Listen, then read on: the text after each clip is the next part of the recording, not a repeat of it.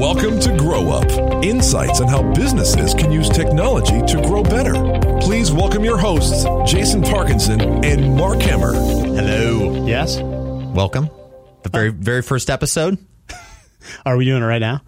Yeah. Oh, okay. Oh, this is on. Okay. Mark, we're on like right now. This is a thing that's happening.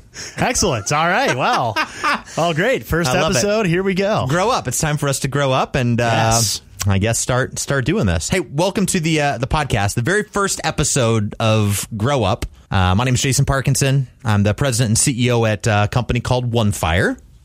I am Mark Hemmer. I am the director of marketing at that very same company. Amazing. Hey, so we got together, Mark and I, and we were thinking, we've got a lot of information and knowledge on technology and how technology has been disrupting all kinds of things, including marketing and just really business in general. And we thought we should start sharing some of this information because I think that other companies could probably find value from it. Yeah, absolutely. I mean, why hoard knowledge when you can share it? And then the Grow Up podcast was born. So, yeah, very first episode here. Just a little bit about us, just so that you kind of know who's on the other side of the microphone here. Again, my name is Jason. I've actually have a radio background, so podcasting kind of comes naturally to me. Worked in entertainment radio for a number of years. Worked in creating brands and building brands through the digital channels, not just radio stations, with some other companies as well. And went to Illinois State University. Go Redbirds. I say go Redbirds. I didn't follow their sports programming at all, but go Birds.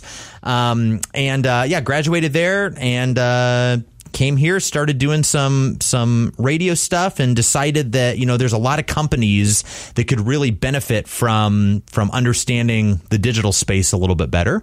And so, about 7 years ago, started a little company called OneFire with a business partner of mine. And now here we are today. We are on the Inc. 5000 list of fastest growing companies in America, which is pretty cool. Exciting. So named that last year. And here we sit. And Mark, you and I go way back. Yeah. Jason and I were in radio together here in Peoria. He was actually my first boss. And then I left. I worked pretty exclusively on the digital media side of the radio business. So radio companies started to realize quickly that they needed to get into the digital game. And so I ended up working with a couple of big radio companies, managing their websites, helping radio DJs blog, create content, kind of connect with their audiences over new channels. Yeah. And the other thing that I think was interesting about both of our stint in radio is that most traditional media outlets, be it radio or TV or billboards, they're all about trying to help other businesses, small and medium-sized businesses. Right. And the thing that, I think both of us were super passionate about throughout most of our career has been, how do we help businesses? And how do we help companies, in areas that they may not be comfortable in, or adapt new technologies that may be, forward thinking enough that their competition may be starting to consider it, and they have to decide, how do I get on this bandwagon too? And thus, that's, where OneFire really came from, is about helping businesses grow. And so the Grow Up podcast is here. Yes. One of the things that I think is interesting, Mark, if you look at how technology has disrupted business over the years, I feel like there is a great opportunity for us to even provide some education through the podcast of disruptive things happening in all kinds of businesses. Oh, agreed. I mean, there are moments in technology history that have completely upended business models and sent giants like household names like Blockbuster to, an early grave. Yeah, that Blockbuster is a great example of that, right? Like just a few years ago, it feels like, and now gone with Netflix and Hulu and everything else. Hunting for a video at the video store used to be an experience growing up, and it doesn't exist anymore. Now I different. Mindlessly browse Netflix until I fall asleep. I know. That's a good point. Me too. So today, the first episode, just kind of want to give you some background on who we are and what's going on. And we're going to talk a little bit about content essentials. Everybody's talking about this buzzword of content marketing and inbound marketing, and really being able to succeed in the digital space, you have to adapt content as part of your overall digital strategy. So we're going to get into that. But first, I want to pause and take time for Christy Sparling, who you're going to hear her voice on our podcast quite a bit. She's going to share some information about some disruptions in technology history. Christy? Thanks, Jason. Until cars were made accessible to the general public, wagons, carriages, and other modes of transportation were a common sight. When Ford and others kick-started the automotive industry with assembly lines, transportation changed forever. Now that they were more affordable and widely available, consumers were able to purchase their own vehicles. Many auto manufacturers followed Ford's lead, and cars beat out buggies for good. I'm Christy Sparling with another great moment in technology history. Jason? Thanks, Christy. All right, Mark, let's talk about content in your business. Absolutely, Jason. So the reality is, whether or not you think that you are in the content business, you are. If your business has a website, it has content. So not having content is not really an option. Let's talk about website real quick. So you say, if your business has a website, right? That's essentially a storefront for your business. It is. And it's now, when we talk about content essentials, something like having a website is an obvious essential thing. It's as essential to running a business now as is putting on pants before you go into work. It's a good example. It's true. You wouldn't come to work without pants, hopefully, in most industries. Yeah. But in the same way, you should not be in business if you don't have a website, and you should have a website that actually helps your potential buyers make a buying decision and ideally buy from you. So, that's an important piece that I think you mentioned there. I would assume if you're listening to this podcast today, you probably have a website for your business. Like, that's kind of a bare minimum thing. But the question is it effectively doing what it should be doing, right? Like, gone are the days where you could just have a static site, right, just to have that presence with your contact info. Like, that used to be effective. Now it's not about just being there. It's about doing the right things while you're there, right? Right. You need a website that represents your business. You brought up storefront, and that's completely correct. If your storefront looks bad, or it's not clean, or it looks dated, that's going to turn people away. That's so true. Websites are the same way. Yeah, especially if you're a restaurant. Yeah.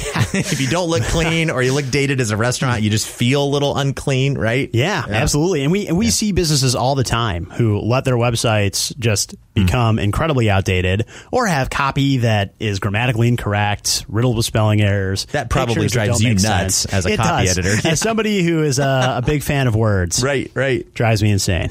Yeah. No, that's interesting. So, like, when you say website copy, it's more than just it being updated, right? Like, there's search engines to take into consideration and all kinds of stuff in that space, right? You want optimized copy that, one, like, explains and helps educate what your business does and why somebody should do business with you, and two, like, centers on core topics that you want people to associate with your business. Yeah, that's how search engines are going to serve up your website. Sure. Let's talk about storytelling as part of that real quick. So, like, when you're talking about website copy, I mean, it's more than just here's the services we offer. Click here to contact us, right? I mean, there's some element of telling the story of your company too, right? Yeah. In almost every industry, there's going to be a ton of competition. And so you need to create content that establishes why somebody should do business with you over somebody else. Yeah. No, that's a good point. So what else? So let's talk about a couple of examples of, websites that don't look good. Oh, you're going to put people on blast right here, aren't you? I am. Episode 1, we're putting people on blast. I'm going to. There's one long-standing example of a website that is from a national company, and it just does not the website makes it look as if this company is out of business. Are you going to tell us who it is? No, I can't. Come do that. on, I'm Mark. not. Come on, just give us the URL. You're not going to tell us? Okay. No. Okay. But so this is worst of all, this is a media company. Okay. And so this is a company that you would expect, what does it say to a potential customer if they come to your website and you're a media company and you yourself can't do media correctly? When you say media company, what do you mean? Like traditional, like TV, radio? Yeah, a traditional media company. Okay. But they, of course, also dabble in digital because every traditional media company has to. Yep. Oh, yeah. Yeah, you can't. Yep. Got to stay up with it. Mm-hmm. Yeah, you can. So on their slider on their website, they have a picture of now present-day Washington quarterback Alex Smith. Okay. The picture in question is him in his San Francisco 49ers uniform, which is now several years old. It's pretty outdated, yeah. It's extremely outdated. Mm-hmm. And so that tells me that there's nobody home at this business. Yeah. And that's not good. So, how often are you suggesting that a business take an effort to update their website? Is this an every 6 months thing? Is this an every week thing? Is this every 2 years? Like, how often are they supposed to do that? This is weekly at a minimum. Okay. I would make some kind of update to your website weekly. Wow. Are you thinking like changing out like the whole template or colors, or what are you talking about when you say an update? That could be something as simple as publishing a new blog post. Oh, okay. That talks about your business. Okay. It could be something as simple. I mean, somebody should, at the very least, look over your homepage and make sure that it is still saying the things that you need it to say. It's a good point. Yeah, your homepage is absolutely your kind of storefront, Right. Especially if people know of your business, right? Because they're typing in your URL into the browser and landing there. Yep. Okay. And so in a similar vein, social media channels are another extension of this. That's another content essential. People, particularly younger people, are on social media. Mm-hmm. And so if your business is not, you're going to be in trouble. There's been some stats, too, that, the Gen X generation, everybody thinks millennials and Gen Z are the social media mavens. And that may be true, but, the Gen Xers, I think, interact with brands. There was a study done by, I think, the Pew Research Center that talked about how, like Gen Xers are actually spending more time interacting with brands than millennials are. Yeah, that's correct.